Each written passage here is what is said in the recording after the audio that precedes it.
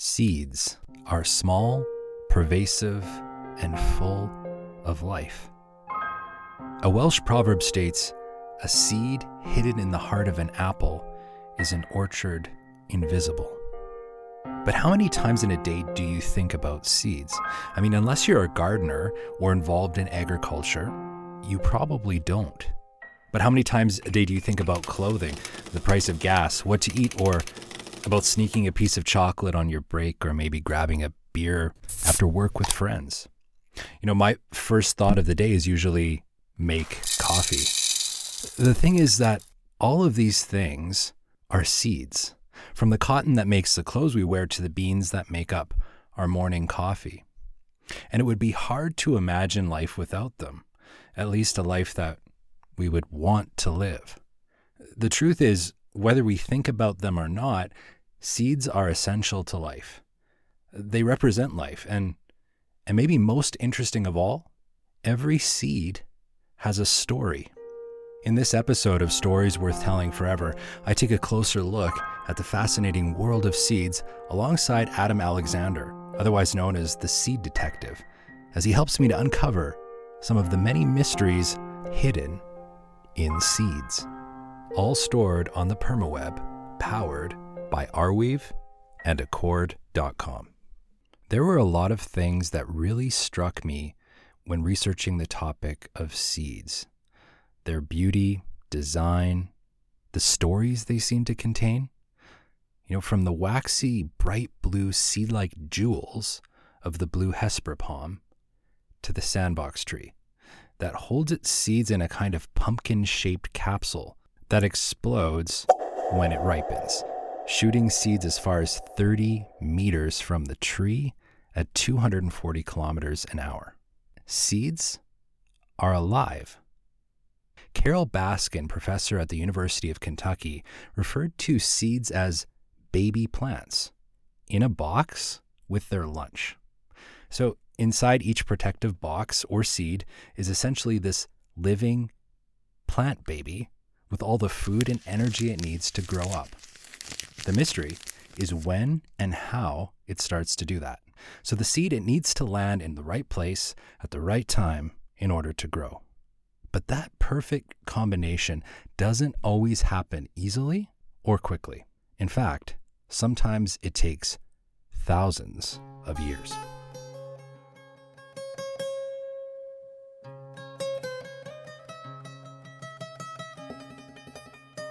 The UNESCO World Heritage Site of Masada is located in Israel atop of this large isolated rock plateau. It looks down on the western shore of the Dead Sea. On the top of this plateau is home to a natural fortress surrounding this magnificent palace that 2,000 years ago became the stronghold of a group of Jewish rebels or assassins known as the Sicarii.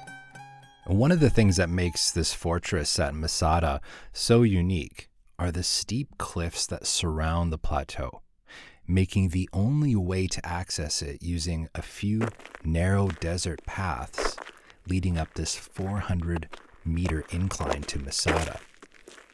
So this natural land formation gives Masada a huge defensive advantage, and it makes it easy for them to keep an eye on the surrounding areas. But limited access also meant limited exit.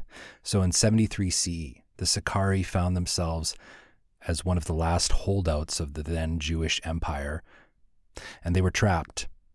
They watched their natural defenses dissolve as the Romans slowly built this ramp of earth that stretched 197 meters in length and rose to the top, where they built a tower and positioned a battering ram to breach Masada's walls. And so when the Romans finally entered Masada, they fully expected to be greeted by these dagger-carrying Sicarii assassins. But instead, there was nothing but silence. You see, rather than surrender or suffer defeat, the Sicarii had committed mass suicide. And some call this a story of courage, sacrifice, and resilience. But it should be said that there are debates as to how this story could be interpreted. But however you interpret the story, there is no denying the impact that it had on the local culture. And there is absolutely an undeniable story of resilience in a somewhat overlooked aspect of this story. And it has to do with a very special seed. You see, before they died, the Sicarii did two things. They burned their possessions, denying the Romans any spoils of war, and they chose to preserve their food stores, apparently to let the Romans know that the suicide of their people was not an act of desperation, but an act of defiance. So in the 60s, when they finally did the excavations at Masada, archaeologists uncovered food provisions that had somehow survived Masada's collapse. They found these carefully preserved foodstuffs, dates with bits of fruit still adhering to the seeds. So then all these findings at Masada, they were labeled, cleaned, documented, and they stored them at a museum. And then in 2005, Dr. Elaine Salawi, a horticulturist and director of the Arava Institute, decided to plant one of these date seeds. Was the seed still alive? Could it have survived the destruction of Masada 2,000 years ago and then sat for another 4 decades at a museum? Well, to the shock of nearly everyone, the seed not only sprouted but grew into a healthy date palm, which was named Methuselah, the name of the longest living person recorded in the Bible. So the story of this seed, it's really now become this kind of living time capsule. Today, you can enjoy a date from the tree named Methuselah, grown 2,000 years after its seed somehow survived the destruction of a fortress by a world-class army. If that's not resilient, I don't know what is. Well, actually, most seeds have the ability to act as time capsules, in the sense that they are a reflection of their ancestor seeds, with the new plants and their seeds being shaped by the environment, the climate, the choices the people made that planted and grew them, what kind of soil they used. This results in something that is truly unique, while other plants maintain their genetic identities, remaining unchanged for generations and enabling us to enjoy the same garlic they ate 2,000 years ago. And it becomes this kind of living connection to the past. But how is it possible for a seed to remain viable or alive for thousands of years? Well, it's possible because of something called seed dormancy. When you buy a packet of seed to grow at home, those seeds are dormant. They're not fresh, but they are still living. They just need a specific set of circumstances to germinate. Now, some seeds, they need a cold winter followed by a warming period to sprout in the spring. In his book, The Triumph of Seeds, Tor Hansen mentions how some wild mustard seeds respond to changes in the angle and length of daylight through 6 feet of snowpack. He also mentions how there are some that recognize the difference between full sunlight and the far red wavelengths that filter through leaves. So whatever the seed needs, dormant seeds cannot and will not germinate until certain conditions are met. Some seeds from fire-prone areas, they remain completely waterproof and they will not sprout until flames crack their coats and unplug these tiny holes to let moisture in. There are seeds that respond to ash, gases, and some are even described as having rain gauges built into their shells or seed coats. How is it that these seemingly inanimate objects are living and able to gauge temperature, smoke, gas, daylight? How they do this is still not fully understood. And the stories and mysteries don't end here. What better way to talk about the mystery surrounding seeds than to chat with the man they call the seed detective, Adam Alexander. Now, one of the things you mentioned in your book was that like 30 years ago, you never thought about vegetables being in danger.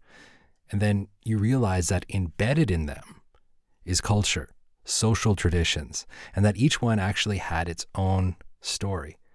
And now you've written this book, The Seed Detective, and it tells us these stories and these kinds of secret histories that are locked away in seeds.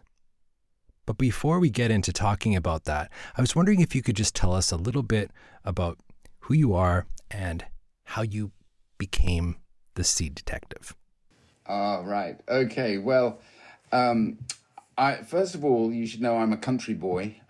So I was born and raised in Devon, and my mother was a farmer until she was 94, and we took her out of the house in a box. But until that time, she really got me gardening when I was a very little kid. So, when I was 5, 6 years old, I was already growing stuff, radishes and things like that. And she liked me to go into the gooseberry bushes to collect the gooseberries because she was a bit of a sadist, I always like to think, but there you go. And I've been involved in growing really all of my life. It was only really when I found myself in Donetsk in the Ukraine making a TV series that my sort of life as a seed detective really started, thanks to a remarkable encounter in a market in Donetsk where I came across this woman who she's been an archetype for me, who's an elderly woman who's been growing all her own vegetables and her own traditions and her own cuisine. Her type is somebody that I've been looking for and seeking out ever since, because what I just realized when I was in Donetsk was that, first of all, she was selling in the market these peppers, which at the time I didn't really think anything about until I actually got them back to the hotel where we were trying to feed ourselves. And it was absolutely delicious, and it was sweet and crisp, but it had a beautiful fruity heat, gentle heat to it, really great. And of course, the pepper is a fundamental part of Ukrainian cuisine, but also at the time when I was there, which was in the dying days of the Soviet Union, right across the Soviet Union. In Russia, they were growing peppers, and of course, famous in Hungary because of paprika and this long tradition of using peppers in their cuisine. And it kind of, as you say, there was a sort of, the penny dropped, as they say. And I then thought, well, I wonder in my travels, what I'll do is I'll send the crew off to make the films, and I'll go and find farmers and go to markets and nose around and kind of see what I was interested in, just being able to savor those flavors and grow them myself. That was the original sort of driver, which was a curiosity and just a love of things that are delicious. And of course, these heritage and heirloom varieties, which have, in many cases, have been grown not only for generations, but for hundreds of years, and as even in my book, as you know, for millennia. Our forebears didn't grow this stuff just to stay alive. They grew it because it was fundamentally a part of their identity. And it was also, in a sense, the story of civilization. This domestication of vegetables is a very human story, and suddenly I was able to look at vegetables in a completely different way, and fruit, and just see them as part of our collective story and their place in individual cultures' own sense of identity. At what point did you start thinking, I need to document this? When did you get the idea to sort of start preparing this for a book? Well, that is a classic story of the dysfunctionality of the media. I mean, I've been documenting my travels for, I don't know, since the early 70s. So I keep quite detailed diaries of all of my travels and encounters, and I've been documenting everything that I grow for at least that long. So I keep, so I know everything that I've grown, where it's come from, what the results are like. So I have a very good archive in that sense. But what happened was, in about 6 years ago or so, a little bit more than that maybe, I was at a reunion in England, and this guy who I'd been living in a sort of communal house in Chelsea in the 70s, back in the day when you could live in Chelsea for next to nothing. And it was a very cool place to be off the King's Road. This dude had gone back to Australia, his homeland, and become quite a successful publisher. And he knew about my interest in seeds particularly, and also because I had been building a collection which is now around about 500 varieties. And on this reunion, I was telling him about what I was doing, and he said, "Look, Adam, I think it's time that you stepped out from behind the camera and got in front of the camera. You know, you're the seed detective and you should be telling your story." He very generously invested in a TV pilot. Next, the difficult bit was then persuading broadcasters to invest in this project. And the really depressing thing about working in television is, first of all, when you've got a few miles on the clock like me, you're a less attractive proposition. And also they just didn't get it.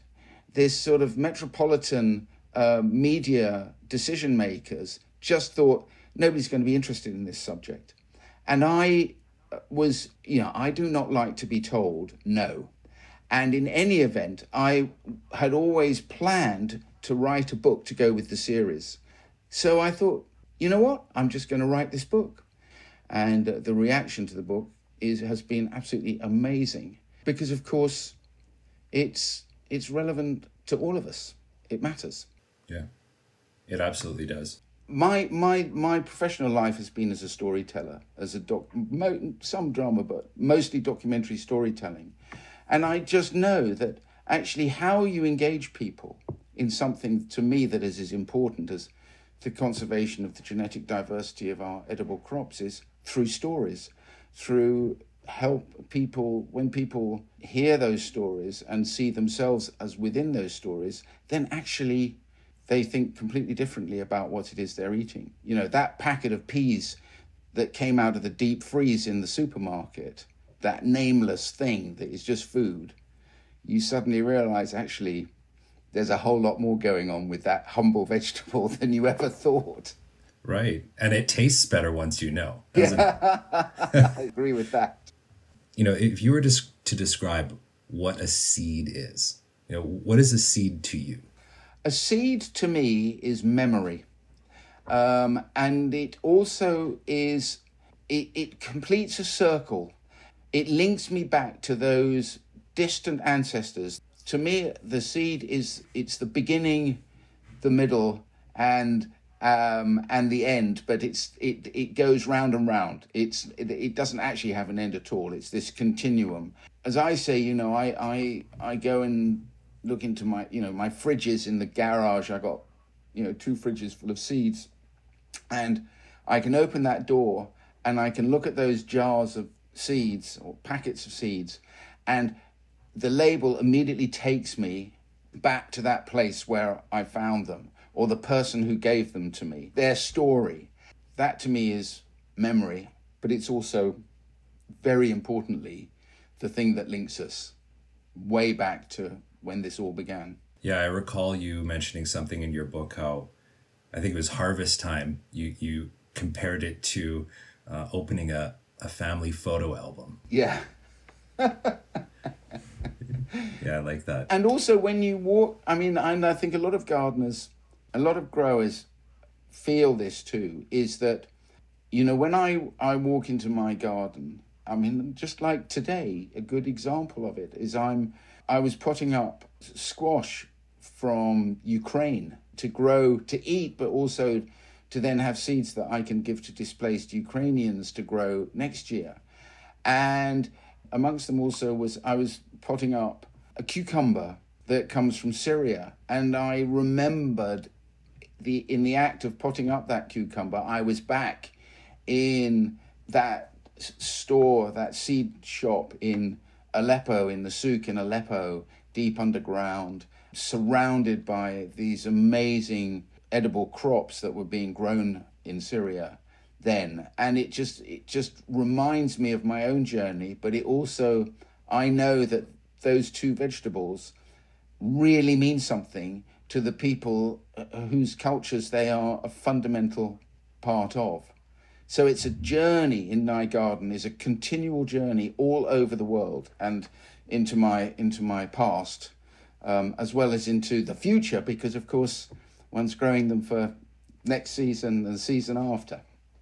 That is awesome. I absolutely love that. The idea of you going somewhere and taking something from one of these countries and then bringing it back with you, growing it, and then, a displaced person, a refugee, moves to your area, and you're able to take that vegetable from their homeland and share it with them. This rescued piece of their home. That is special. So I got a call from a friend of mine who said there's this Ukrainian family who are living in a village near me, and the husband is a very keen gardener, and he'd been back to Ukraine just a couple of months ago. He'd gone back briefly to collect some seeds from his garden, and he doesn't have a garden where he's living. Anyway, she said to me, he's given me a couple of little seedlings of a tomato that he actually found in Azerbaijan, of all places. And this guy, Valeri, so she gave me one of his tomato plants. And I said, I'd really like to meet Valeri.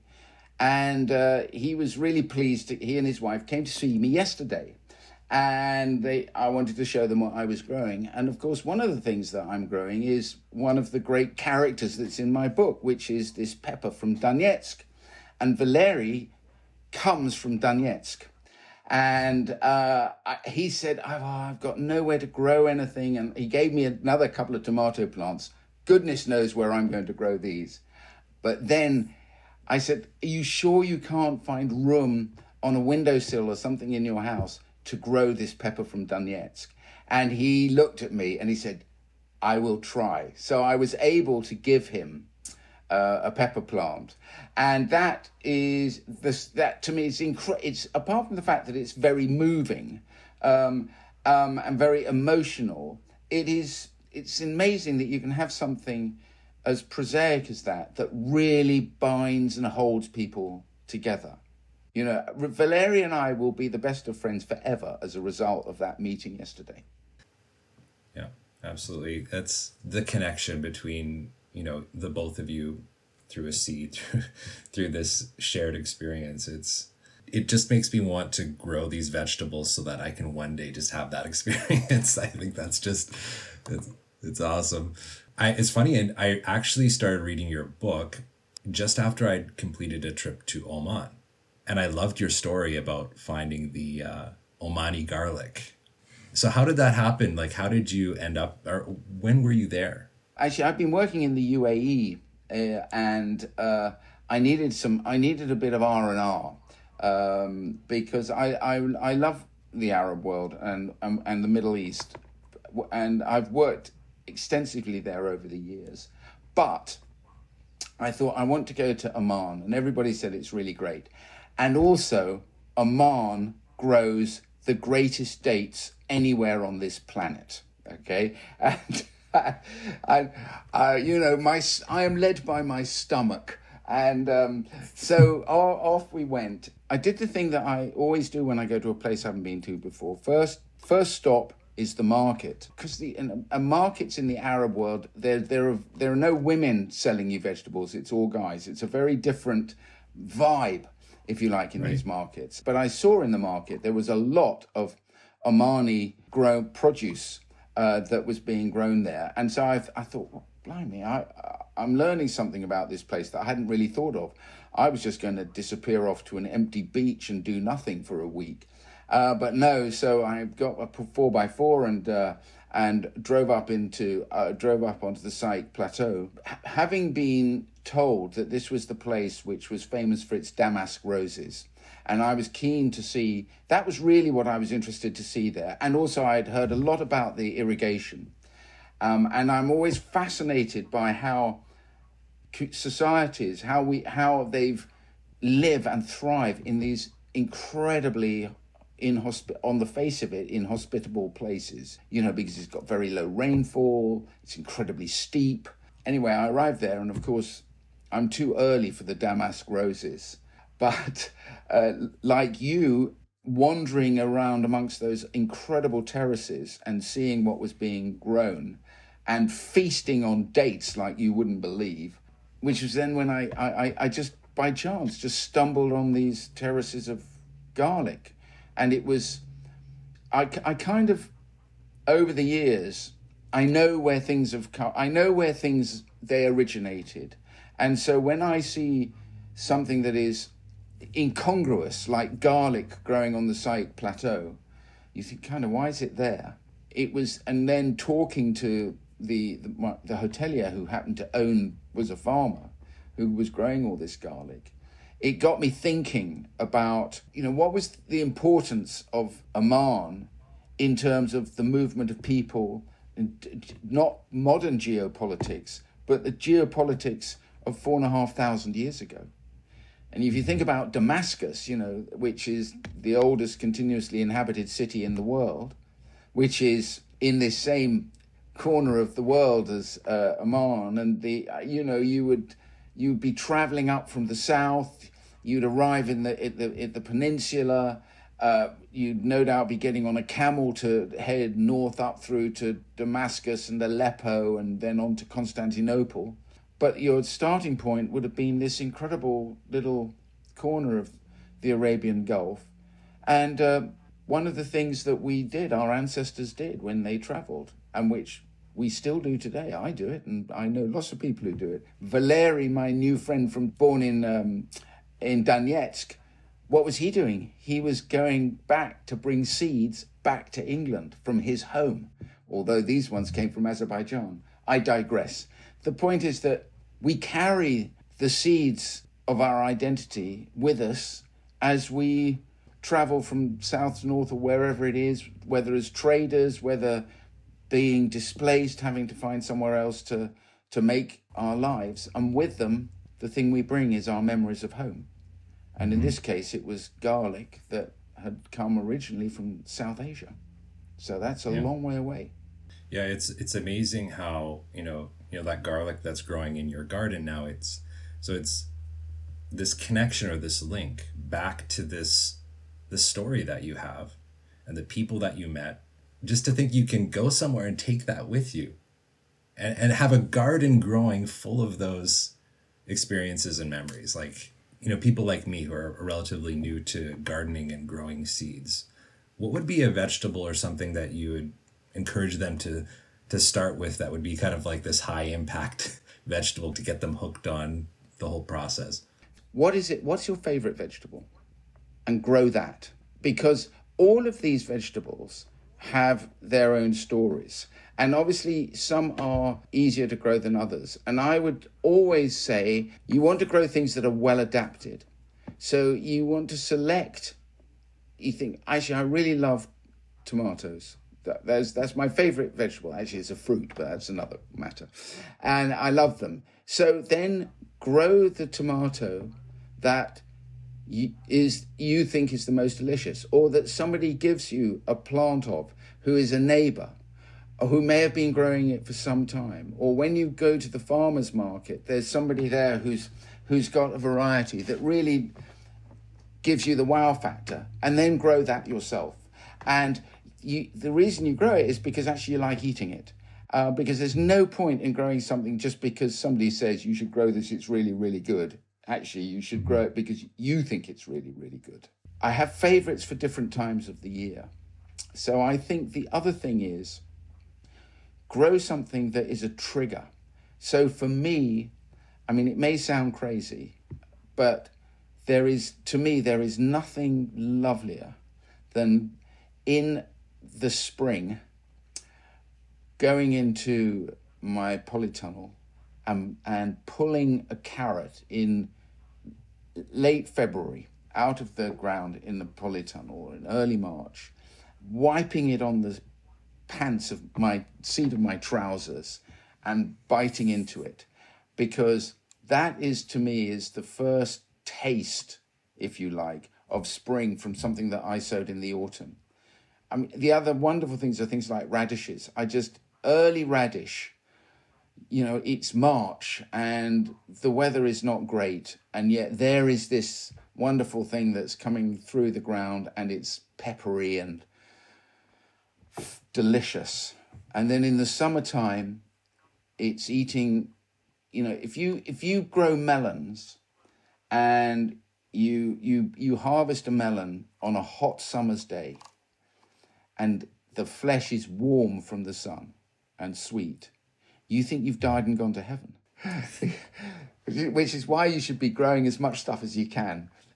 I say, regardless of where you are. Well, that carrot sounds pretty good. Yeah. It's been a pleasure talking with you, Adam. And just out of curiosity, if we want to follow along where you're going next, is there somewhere we can sort of catch up with what you're doing? I will be, over the next few months, sharing some of my experiences as I'm researching this new book through my website. Just get in touch with me and tell me, hey, Adam, what the hell are you up to? Awesome. Well, I'll be doing that, and I'll definitely make sure the link to the website is in the notes for the show here. Once again, appreciate. Well, for me too, I'm very glad we finally got to speak. While it would be great if we could entrust Adam to preserve the many thousands of seed varieties we've discovered, really everyone can have a share. And if you're interested in sharing, swapping, or learning more about preserving seeds, it's definitely worth searching out seed-related resources, organizations, and communities in your local area. And I'll leave some links for those in the description.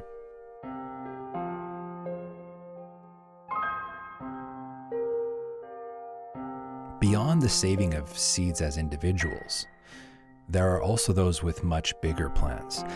Plans to preserve and protect seeds that may prove to be essential for the feeding of humanity in the future.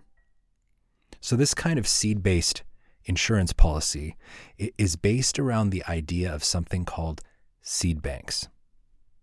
Now, there are seed banks run by governments, institutions, private organizations all over the world.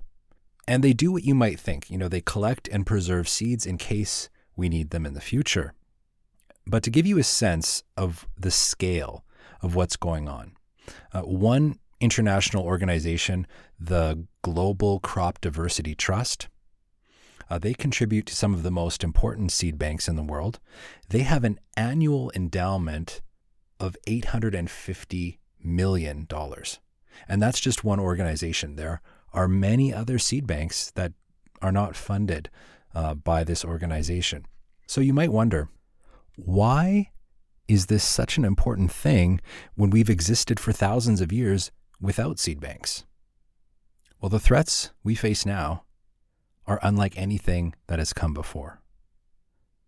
And while there isn't enough time in this episode to do a deep dive into all of the reasons, I think it's important for people to understand that seed banks are more than just about preserving seeds from disease, climate change, or disasters. In the 1960s, governments and big corporations promoted these high-yielding miracle crops as a new kind of solution to world hunger. The seeds were more expensive, but the farmers were promised significantly higher yields from the crops. All they had to do was plant these special seeds and use the chemicals and fertilizers that accompanied them. So this change towards these miracle crop varieties, it was subsidized by governments. So they helped farmers switch their crops and started what was called a green revolution. Now, the crops did provide short-term gains, but because it was so widely adopted, it meant that crops became more and more uniform across continents. Diversity was lost. And then they realized the pesticides that they used, they killed more than just pests, but insects, fish, crabs, frogs, edible herbs, wild plants. And actually, the chemicals were so toxic that they even poisoned some of the farmers and their families. And those temporary gains that they had enjoyed now became susceptible to disease, a disease that could easily wipe out these genetically uniform crops and devastate entire food systems. So that was the Green Revolution. After that came the Gene Revolution. This meant fundamentally changing and altering food in ways that we had never done before, never experienced before. It meant that you could literally take genes from bacteria, viruses, insects, animals, humans. In theory, you could combine corn with genes taken from COVID-19, just to give you an idea of what could happen. Of course, these genetic modifications, they were done with the goal to improving food sources and feeding more people. So good intentions, but the problem is we don't always know how these modifications will affect people or the environment in the long term. When we adopt these changes without knowing, it could be at some point too late to go back. We have entire continents growing uniform crops, potentially susceptible to new disease, new viruses. And then we have genetically modified food that might be safe, but might not be. Well, what's our fallback? We have seed banks that exist as a kind of insurance policy. They contain many wild and local varieties of seeds that can be planted, studied, and maybe one day come to the rescue. One example that stands out that illustrates how seed banks can be instrumental in restoring food sources was the Irish potato famine. This happened in the late 1800s, and approximately 1 million people died because they relied on one variety of potato, and it was susceptible to disease. So seed banks were able to restore potato growing in Ireland and prevent this from happening again by helping people to plant a variety of potatoes. So while seed banks are essential for safeguarding global biodiversity and food security, it's also important to realize that they themselves are not immune to disasters. One example is the National Seed Bank of Iraq.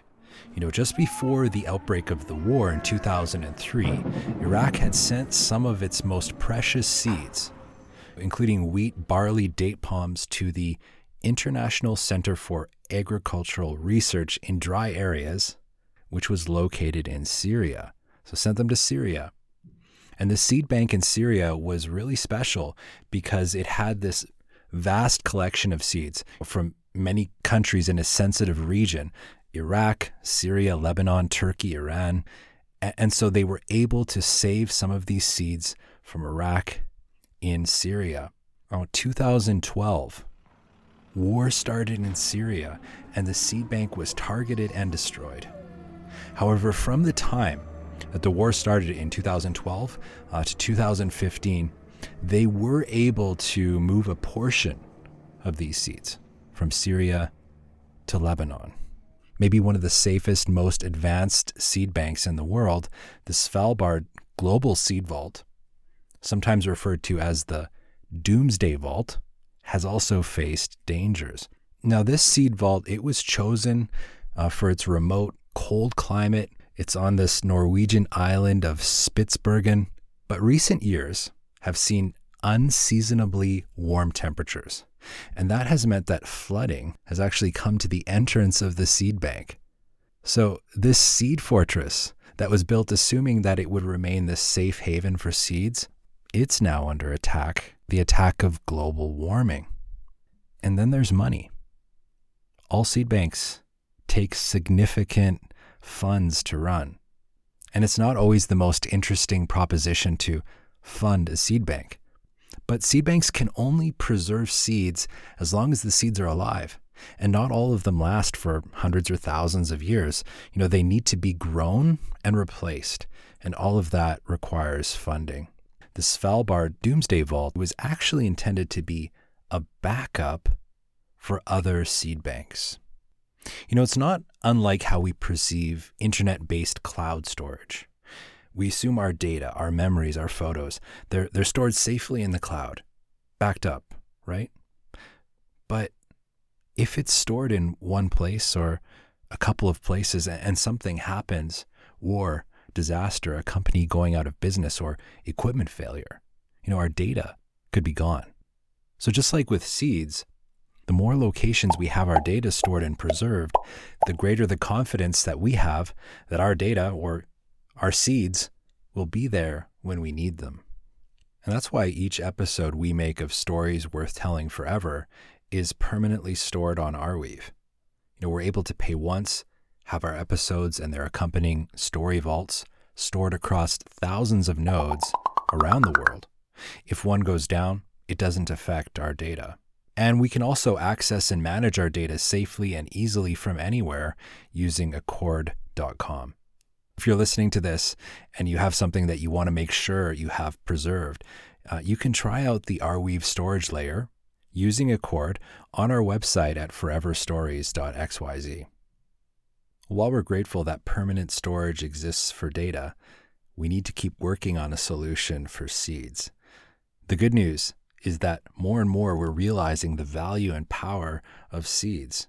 We have over 400,000 known seed-producing plants in the world, each with its own distinct seed dispersal strategy. They rely on elements like wind, water, or animals to ensure their survival, from the devil's claw hitching a ride on animals to the acorn's reliance on squirrels. The world of seeds, it is absolutely captivating. And best of all, we get to enjoy the things they become. But we need to remember that the choices we make caring for them and the plants that they become will shape both their future and ours. So the next time you're out enjoying nature or making something to eat, take a moment to appreciate a seed. As a famous Chinese proverb said, to see things in the seed, that is genius. I'm Ty. Thank you for listening to this episode of Stories Worth Telling Forever.